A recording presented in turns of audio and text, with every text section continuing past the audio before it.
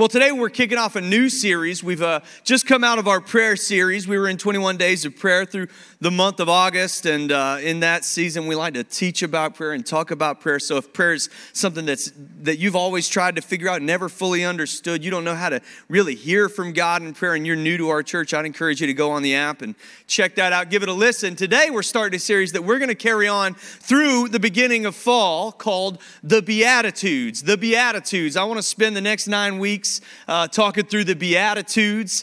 Some people say there's 8 Beatitudes. We've made it 9 because we love learning about Beatitudes. If you don't know what Beatitudes are, that's all right. I'm going to make it crystal clear for you, and we're going to talk through this together. There was a moment in Jesus' ministry that was really kind of a pinnacle moment for him when he was becoming known. He was starting to gain some notoriety in the region. People would want to come and listen to him, and there was this moment where he preached this message called the Sermon on the Mount. And the Sermon on the Mount was what really his most famous message. It was his landmark message that started out his ministry on the right foot, kind of let people know where he stood, what kind of authority he had, and what he was coming to show the world. And we look back on that sermon in Matthew chapter 5, 6, and 7, and we can learn what made Jesus, Jesus. The way that God thinks, the way that he thinks about us, the way that he sees the world. It's one of the best things. If you've never really studied Scripture, one of the best places you can start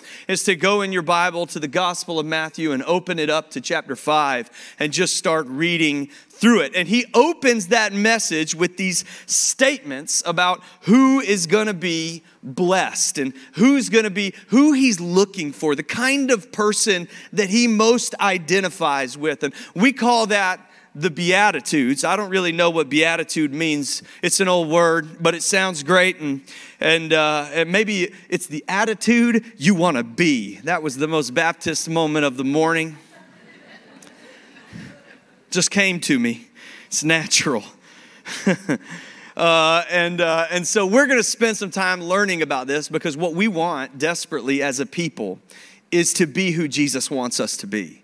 Is to be the kind of people that he looks for, the kind of people he calls blessed, that receive the kingdom of God based on his words and not what we want or what we believe. And so that is why we're putting a big priority on it. Jesus gave us this one call over and over and over again throughout Scripture, and that was to follow him or to emulate him, to learn how to live like him. And the more that we do that, the more we unlock one of the greatest gifts of the Christian life. A lot of times, all the emphasis of becoming a Christian is placed on the afterlife, on what happens as a reward of following Jesus, that we die and we get to go to heaven. When I die, I get to go to heaven. This is a great place to put emphasis. It's a great thing that if you follow Jesus, when you die, you get to spend eternity in paradise. Who doesn't like that? That sounds good. In fact, almost every civilization throughout history has had questions about the afterlife, has wondered what is going to happen after I die. I feel like I'm more than just a body. I'm also a spirit.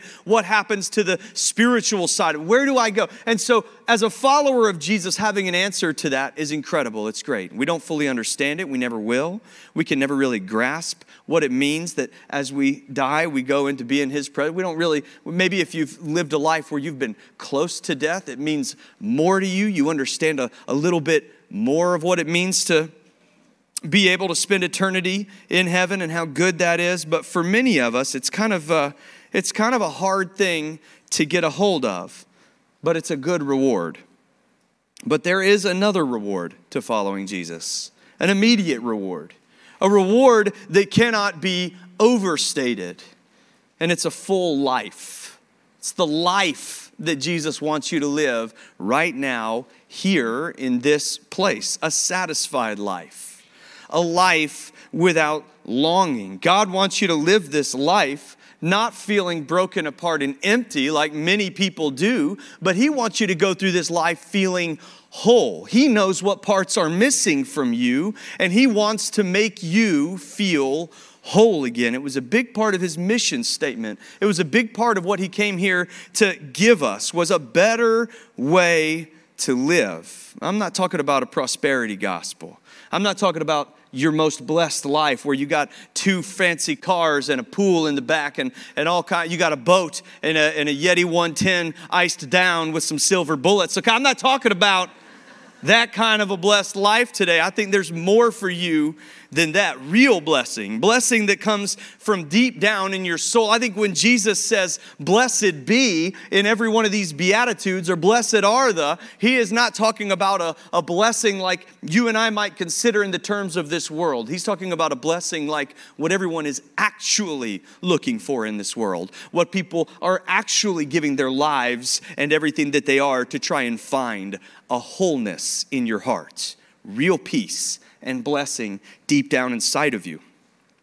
Jesus lived his life and his ministry as a model of how we can experience that. And one day he just flat out told us what to do and what that looks like through the Beatitudes, through these statements. And so let's read them together in Matthew chapter 5, beginning in verse 1. It says, seeing the crowds, these people had come to hear from Jesus. It says, he went up on the mountain and he sat down. When he sat down, his disciples came to him. So we know that Jesus' preaching style was the stool guy. You know, you ever seen the stool? Maybe I should get a stool. And he opened his mouth and taught them, saying, blessed are the poor in spirit, for theirs is the kingdom of heaven. And blessed are those who mourn, for they shall be comforted. Blessed are the meek, for they shall inherit the earth. Blessed are those who hunger and thirst for righteousness, for they shall be satisfied. Blessed are the merciful, for they shall receive mercy. Blessed are the pure in heart, for they shall see God. Blessed are the peacemakers, for they shall be called the sons of God. Blessed are those who are persecuted for righteousness' sake, for theirs is the kingdom of heaven. And blessed are you when others revile you and persecute you and utter all kinds of evil against you falsely on my account. Rejoice and be glad, for your reward is great in heaven. For so they persecuted the prophets who came before you. I love a show about Jesus called The Chosen. The Chosen's a great show. You can go to thechosen.com and watch it. It's really good. And in the scene in that show where Jesus is writing the Beatitudes, he keeps referring to it as a map of where people can find him, a map of where you can look if you want to find Jesus. And so today we're going to start at the beginning of a map. And over the next few weeks, we're going to work our way through it and discover what it would look like for us to be the blessed person that Jesus describes in this passage. And so today we're starting at the beginning. Blessed are the poor in spirit, for theirs is the kingdom of heaven. Blessed are the poor in spirit, for theirs is the kingdom of heaven. Poor in spirit is what we're talking about today. Poor in spirit. What does that even mean? I've heard it 1,000 times in my life growing up in and around church. Blessed are the poor in spirit, for theirs is the kingdom of heaven. And it was actually last year, I was slowing down my study of Matthew in the Beatitudes in preparation for preaching this sermon this year. And I asked this question, what does it mean to be poor in spirit? It was buried in my mind somewhere from a seminary class years ago where somebody had told me. And I started thinking through just what is the obvious. Does it mean somebody that's depressed or sad all the time? What is it? Is it a humility thing? Somebody that's really humble? What does it mean to be poor in spirit? So I went over to my favorite paraphrase of the Bible. It's called The Message. The Message is a paraphrase written by Eugene Peterson. And Eugene Peterson was a pastor who lived for 40 years in the Baltimore area, pastoring a medium-sized church. He was an incredible leader, an incredible man of God. And he wrote The Message, not meaning for it to be a translation like one that we only study, but really more for it to be like a commentary, something that you study in order to understand better what the words of God mean. I recommend if you're studying the Word of God on your own and you're reading through a Bible, you've got a translation like the NIV or something like that, then you can go to The Message and read the same passage alongside it. It can give you some greater insight into what the Bible is saying.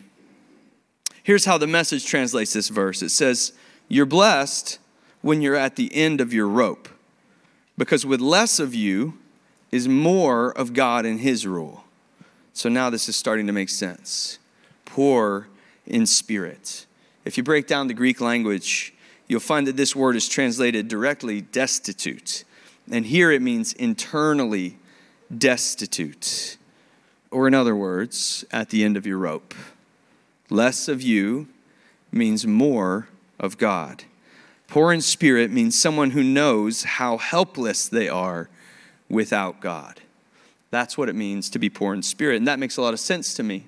Because understanding how desperately you need God is a crucial part of actually surrendering your life to Jesus. Really surrendering. And that's what he calls us to. Make no mistake about it. He doesn't call you to give him a little part of your life or a piece of your life. He doesn't ask you to add him to your life or to sprinkle him in. He asks you to surrender all of yourself to him. And when you do that, you get to live a full life. You get to know what it means to be complete and to be whole.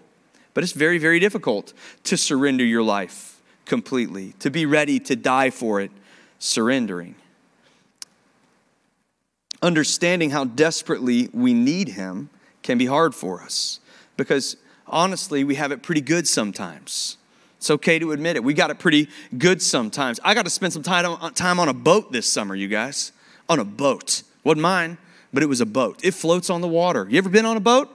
We've got it pretty good sometimes, okay? Listen, this morning I took a hot shower. It was hot outside. I could have had a cold shower, regulated my body's temperature. Doesn't matter. I took a hot. Y'all, we've got it pretty good sometimes. We forget how good we've got. I have 3 meals every single day. I can't even remember the last time I was hungry. It's not too shabby. We get it pretty good.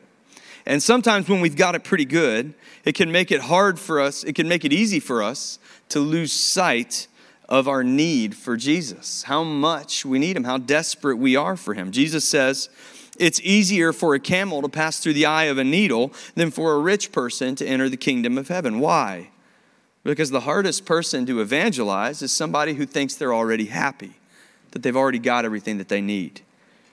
We've got a tendency as people to settle for the kind of happiness we can get from this world when we can get it. But there's a problem with that. The kind of happiness that we have access to here in this life, kind of thing that comes from money, that comes from a boat, that comes from hot water and 3 meals a day, is that it's never permanent. It's objective, situational. It's temporary happiness. It always expires and it always runs out. Markets crash and money gets spent. Boats break down. Weather doesn't hold. People lie and cheat and steal and leave. Even a healthy marriage isn't happy all the time. When Jesus died for us, he gave us access to a different kind of happiness. One that's permanent and immovable. One that's further away from a dopamine hit and closer to actual peace and satisfaction. Jesus says this to the church in Laodicea in the book of Revelation. He writes these letters to different churches after he's already ascended into heaven to kind of give them a reality check. He says, I know your deeds, that you are neither cold nor hot. I wish you were either one or the other. So because you are lukewarm, neither hot nor cold, I am about to spit you out of my mouth. Maybe you've heard this in the context of church. Don't be a lukewarm Christian, go all in or nothing. He would rather that than you sit in the middle somewhere. But let me tell you why it says this church became lukewarm. It says, you say I am rich. I've acquired wealth. I don't need a thing. But you do not realize that you are wretched and pitiful and poor and blind and naked. And this is us sometimes. We've got faith. We go to church. Jesus is a part of our lives. We fold him into our lives like a fixin' on a plate. Part of it, included, lukewarm. But he doesn't call us to be lukewarm. He doesn't ask for a little bit. He doesn't want to be made a part of our lives. He says, take up your cross daily and follow me. Anyone who's not ready to forsake the rest of the world is not ready to be one of his followers. Jesus wants everything. Full surrender. And that comes from a heart that knows what it means to be poor in spirit. And that's why blessed are the poor in spirit, for theirs is the whole kit and caboodle. It's everything. For theirs is the kingdom of heaven. So here's a couple reminders today. Reminders of who we are without him, what he's done for us to help remember why we are desperate for him, destitute for him, why we're hopeless without him. My goal here isn't to bum you out today. Have you ever been to a church that spent all day telling you how wretched you are, and then you walk out just feeling absolutely beat up? That is not our goal. My goal is to help you remember how much you need Jesus so that you can depend on him more and live a life that is filled with real happiness and comfort and joy. I want you to live a blessed life. I want blessing for you. I don't want you to just look forward to heaven. I want you to love where you are right now, here in this life. I want you to feel whole, to be a part of something bigger than yourself, and to pursue the purpose that God has laid on your life right here, now, in this life. And so that is why we're going to talk today about what it means to be poor in spirit, so that the more destitute we become internally, the greater we are at pursuing him with everything that we are. So let's walk through it. If I am poor in spirit, I understand that without Jesus, I pay for my own sins. Without Jesus, I pay for my own sins. Have you ever been to the grocery store and you go to swipe that debit card and you thought for sure that the amount of groceries that you were going to get was going to be like $110, and they just keep throwing things across that little scanner and you're like, oh no. What's happening right now? It's like $200, $205, $252. And you're like, that was a $50 avocado? The heck just happened? And then you go and you tap, or you put the chip in, or you swipe, and then you're just waiting. You're like, you're staring at the person, you're looking at them, and you're hoping, and it says approved, and inside you're doing a little dance. You're like, oh yeah, feeling good. Looking good, crushing it. I've been there before where it has swiped and they said, oh, I'm sorry. It didn't work. Let's try it again. And I'm like, oh, yeah, let's try it again. Let's just swipe her again. That'll change everything. That'll make a difference.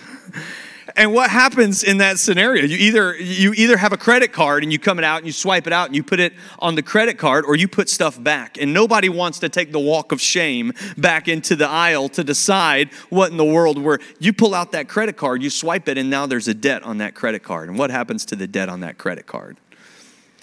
It doesn't just go away. I lived my early 20s in full belief that was a magic gift from God. I just believed it. I just had faith, you guys. I had a strong faith that if I swiped that credit card, that God would take care of the debt, just like he's taking care of the debt for me. And that is not what happens. What happens is that debt continues to accumulate. And you may pay a minimum payment, put a little bit down on that thing, and it keeps the creditors at bay. Nobody's knocking down your door. But if you keep going in that direction, that minimum payment gets higher and higher and higher. And then one day you swipe that card and they say, do you want to try it again? And now this debt has to be paid. And oftentimes, we've got to figure out what to do next. What understanding the grace of Jesus means is understanding that without him, I am responsible for my own debt of sin. There's a pattern in the Old Testament. It's a beautiful pattern. A pattern of consistently pursued relationship. The Father creates life, and then he calls us to live with him. He calls the life that he created into relationship. It's beautiful. And then humanity rebels against God. Why? Because he's given them the choice to do life with him, to be in relationship with him, to love him. It's one of the greatest kindnesses God ever gave us. He wanted us to love of our own free will, because real love only comes out of our own free will. Forced love is abuse. Our God is not an abusive God. So he gave us the opportunity to choose, and we chose to rebel. And so humanity rebels against God. God brings justice. After he brings justice, he offers redemption and relationship. And there's relationship again, and it's wonderful. And then there is rebellion again. And then there is justice again. And then there is redemption again. And this is the pattern of the Old Testament over and over and over again until Jesus comes and offers a redemption that is final. This is the pattern, and Jesus had to come because justice is necessary. It's expected. We want justice. When we hear about a terrible crime in the news, we cry out for justice. When a person in power abuses their power, we demand justice. We're often disappointed if justice isn't served in the way that we want it to be served. When somebody that we know is hurt, we demand justice. Justice is necessary and it's expected and it's something that we want. But our opinions of who should and should not receive justice wave around with the wind. Very different. It could be the same scenario, but the person has a different background and we see justice differently. When we hear about a terrible crime, we're immediately weighing how bad it was and what justice is right or worthy. It's subjective. No matter who we are, justice is always based on our own biases and our interpretation of right and wrong. But there is a version of right and wrong that is absolute, and it's not objective. And it's set in stone by the maker of everything. He designed us. He designed this world. He is the only one who has the authority to determine what is and is not okay, when justice is deserved, and what that justice entails. He is the only one who gets to make that decision because he is the author of everything. And if we don't like it, even if we don't like it, deep down in our beings, we do understand it. And this is obvious by the thousands of shared morals that have been found in every culture in the world, despite the separation of distance and time between us. We're only happy, truly happy, when we are living the way that God made us to live. It's written into your very being. But because we live in a fallen world and because we have choice, the ability to choose to love God or disobey Him, it is really, really hard for us to constantly and consistently make the right choices all the time. Romans 3:23 says, all have sinned and fallen short of the glory of God. Everybody without exception. Romans 6:23 says that the justice of that, the wages of sin, the thing that sin earns is death. But the gift of God is eternal life in Christ Jesus our Lord. Our brokenness makes it impossible to live the way that we should live all the time. So we are subject to the justice of God, which exists because God is by His very nature just. In fact, God declares His nature and His character to Moses in Exodus chapter 34. This is really an incredible thing because this is the second person God's declared His character to after Adam. Adam got to walk with God, know God before the fall of man. And then there's a long period of time that happens, and God uses people to start to build relationship throughout the book of Genesis. But when He gets to Moses, things really start to gain traction. And He decides to reveal His name and His nature, His character to Moses. It's an incredible story. It's in Exodus chapter 34, and this is the way God would describe Himself. It's like the difference between how I would describe you and how you would describe yourself. You would hope that you would know you better than I would know you. And so God describes Himself to Moses, and He starts like this. He starts by declaring His name twice in a row in order to give it a certain kind of power in the original language. He says, Yahweh, Yahweh, declares His name, and then He says, a God merciful and gracious. I just don't know. I think I would have expected God to start with the omnis when He tells us about Himself. You know, He's omni. Here I am. I'm omnipowerful, omnipresent, omnipotent, I'm omnipresent, omniscient. I'm everywhere. I know everything. I can do anything. But God starts with merciful and gracious. First parts of His character. Slow to anger and abounding in steadfast love and faithfulness. Verse 7, keeping steadfast love for thousands and forgiving iniquity and transgression and sin, but who will by no means clear the guilty, visiting the iniquity of the fathers on the children and the children's children to the third and fourth generation. It took a turn there, didn't it? We were really on board when we were talking about maintaining love to thousands, and then all of a sudden children are involved. Let me explain this and what it would have meant to the Hebrews hearing it in their original language, because it reads a little bit differently. They put a big importance on the way and the order of words and the way you hear it. Here it says that God says he maintains love for thousands and he forgives without limitation. But he says that he does bring justice. Why? Because he is a just God. It's a part of his very character. It's a part of his nature. He has to bring justice.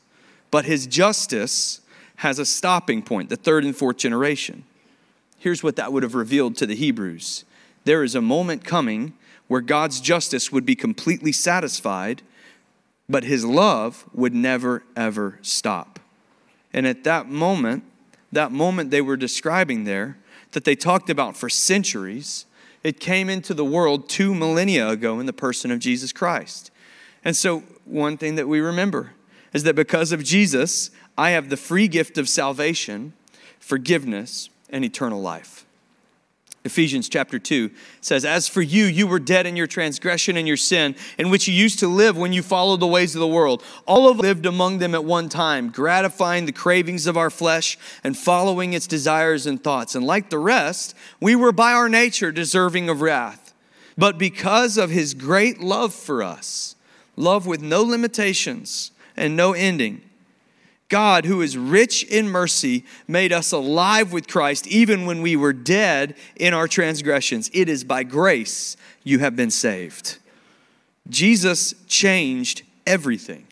He satisfies the justice of God once and for all. That means you don't have to work for it. You don't have to do anything to earn it. You don't have to go out there and go on a quest to make sure that you've atoned for everything you've ever done wrong. You don't have to do any of that. All you have to do is receive the redemption you've been given. And you can't out-sin it. You can't disqualify yourself from it. You can't lose his redemption. It is given to you freely by the grace of God. Without Jesus, we've got no hope of living the life that we were made to live. It is made possible by his incredible grace. We need him. And when we really understand that we need him, that he gives us the justice, he takes the justice on our behalf. He clears our debt. We don't have to pay it. He takes care of it for us. When we really understand that, then we are poor in spirit, and ours is the kingdom of heaven. We have to understand how desperate our situation is without him in order to understand how desperately we need him. Without Jesus, we pay for our sins, but because of Jesus, we have the free gift of salvation. The next thing is that without Jesus, I can barely survive through my pain and my struggles. This life is hard. Every single one of us has to go through so much heartbreak and brokenness. We struggle with sin, broken mindsets and worldviews. How we see ourselves is all twisted up and broken. We get wrapped up in the aftermath of our trauma. Things happen to us or around us that are either in our control or out of our control, but they hurt us in ways that can't be ignored. And without Jesus, we could never really heal from all of it. Our struggles are just our struggles, and our pain is just our pain. We live in a broken world. There's no doubt about it. And you won't be fully healed until the world is healed around you at the end of things. But you also don't have to just live with it and live with your struggles and your pain and your brokenness and your addictions. There is more for you. And if you really understand this about yourself, how broken this life and this world has made you, then you understand what it means to be poor in spirit. Because maybe you've been at that spot where you are absolutely at the end of your rope. Life has taken so much from you that you just can't imagine there is anything left for it to take.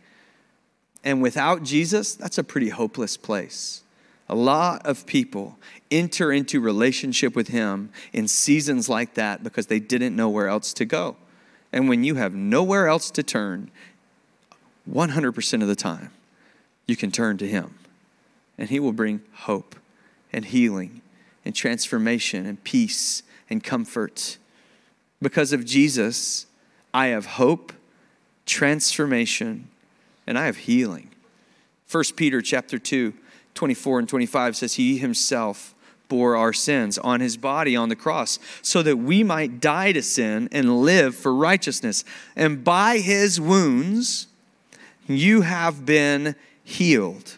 For you were like sheep going astray, but now you have returned to the shepherd and overseer of your souls. That is Peter quoting the book of Isaiah, which is the same book that Jesus quotes when he says, I've come to bind up the brokenhearted and release from captive the prisoners. It is a central piece to who he is, that he came to bring healing for us. And maybe you haven't received that and you're still living in a world of brokenness. And I want you to know there is more for you. That it's never easy, it's never quick, rarely instantaneous. But that there is healing and peace and so much blessing available for you in this life. He can give you hope you didn't once have. He can heal you. He can transform you from someone that you hate into someone that you love. He can help you understand that you have always been loved and unlock inside of you a deep acceptance that you've always longed for. Sometimes you go through things that never leave you, not in this life. Loss, maybe you lost your marriage, or someone close to you left this world, or maybe you've been through the kind of trauma that just can't be forgotten. And he sees you too. And for you, he does have healing. And he offers hope that nobody else gets access to. In 1 Thessalonians chapter 4, Paul says, we don't grieve like the rest of mankind and those who have no hope. We grieve differently as followers of Jesus. And that's because we are a people of hope. There is more for you in this life. Because of Jesus, we can experience real transformation. Galatians, Paul talks about the fruits of the Spirit. He said the fruit of the Spirit is love and joy and peace and patience, kindness, goodness, faithfulness, gentleness, and self-control. Whoever you started out with, that's the kind of person you can transform into. Just because this life that you have lived has cultivated bitterness and anger and regret and anxiety and all these other things inside of you doesn't mean that you have to stay that way. Nobody is perfect. And following Jesus doesn't mean all your troubles are going to melt away. But more than anything else, you don't have to go through any of it by yourself anymore. And if you ever have had to go through it alone, and now you're able to go through all this with the hope of Jesus, then hopefully you now know what it means to be poor in spirit. You know how badly you need him. Don't forget it. There's a story in Luke chapter 17 where Jesus heals 10 men who had leprosy. To have leprosy in that day was not only a death sentence, it was a die alone sentence. You got sent outside of your community, away from your family, to go live in a camp with other people suffering from the same disease. You weren't allowed to worship. You couldn't go to the temple. You couldn't go and even beg God for healing in the presence of his Spirit because you were considered unclean. They would send you away. It was a contagious disease, and this was the best way they knew to contain it. And Jesus walked into this place filled with people suffering with this contagious disease, and he touched them and he healed them, made them whole again, gave them not only back their health, but their entire lives. And so he told them, go to the temple and show them that you're clean so that you can worship there again. And then they did that. 10 of them went, and only one of them returned clean to be able to hug and thank Jesus. 1 out of 10. And Jesus said, where is everybody else? And they didn't come back. And one of the things that we can learn from that story is that when we have been made whole again, when we were broken apart and in pieces, when we've been given back not only our health, but our lives because of the grace of Jesus, don't be the kind of person that runs away and forgets all about it. You have to constantly take yourself back to the desperation you were in before your faith so that you can remember the incredible thing that he's done for you, so that you can understand how to live your life in such a way that you are dependent on him and you know it. Without Jesus, I'm trying to find or create my own life. And this is a big one. Have you ever heard the tale of two mountains? We live in the mountains. We love mountains. And maybe you go out and hiking a lot and you'll understand this story. It's an old folk tale. When we are young, there is a mountain that we feel we have to climb. It's the tallest mountain we can see. And we believe this is the tallest mountain that there is. To us, it's the tallest mountain in the world. And the mountain is success and family and the American dream and influence and power and whatever you fixate on and decide is the very thing that's going to make you happy. A person, a relationship, whatever it is. And so we give everything that we have to climbing that mountain. We sacrifice for it. We give our lives to it. We put our lives at risk in order to accomplish it because we know that if we reach the peak of this mountain, if we get there, then we will finally feel satisfied with what we've done. Then we finally get to the top. Has this ever happened to you hiking? Oh man, you're looking and you're like, I have been going uphill for 1,000,000 years. And it will only end when I reach that spot right there. And you can see it. It's just so glorious. 360-degree view. It's going to be beautiful. And you finally get there and you get to the top. And what's in front of you? Another daggone mountain. Bigger than the one you just climbed. Right there. A second peak. And in life, we climb that mountain and we get to the top and we realize there's another mountain taller than the first. And that mountain is the mountain of fulfillment. That mountain is the mountain of loving people well, serving others, doing things outside of yourself, the fulfillment that comes only from knowing God, finding freedom, discovering your purpose, and making a difference in this life. So many people have given their lives to climbing that mountain, and I don't know. I'm looking at the lives of the most wealthy people in the world right now. They don't seem happier than my life. They don't seem as satisfied as I am. I love to watch celebrity documentaries because there's a common thread in every single one of them where they will admit that they are still searching for the thing that will give them the peace they've been looking for. It's that second mountain. And that second mountain of fulfillment is the one that comes from this relationship with Jesus. And the truth is, a lot of us won't come to Jesus as we are on our way up the first mountain. It gives us a goal to push towards. It keeps us focused or distracted on the days where we feel empty. We know that if we just keep pushing up this mountain of success, we'll be happy when we get to the top. We feel like we've got it. We got it on our own. We'll just keep going. But at some point on the journey, we realize that this mountain is never going to be enough for us. Maybe we'll never reach the top. Maybe the top doesn't exist. Maybe we reached the top and we realized how meaningless it was. An ancient king got to that place in Ecclesiastes chapter 2. He's at the end of his life. He's wealthy. He's got everything you could ever want. And he says, I had anything my eyes desired. And anything that my eyes desired, I did not deny myself. I refused my heart no pleasure. For my heart took delight in all the work. And this was the reward for all my labor. Yet when I considered all the works that my hands had accomplished and what I had toiled to achieve, I found everything to be futile, a pursuit of the wind. There was nothing to be gained under the sun. When we realize that, and we find real satisfaction in the only place where it exists, in a relationship with Jesus, then we understand what it means to be poor in spirit. Because of Jesus, I have the ability to know who I am and what my life is all about. I can really be fulfilled. I can actually be happy. I know what happiness looks like, what it means, and what it is. So blessed are the poor in spirit. Blessed are the ones who know how unforgivable they've been, for they are the ones who will understand how much they've been forgiven. Blessed are the ones who are so broken that they thought they could never be put back together again. For their healing declares the power of Jesus. Blessed are the ones who were hopeless, who everybody else gave up on, who then found hope.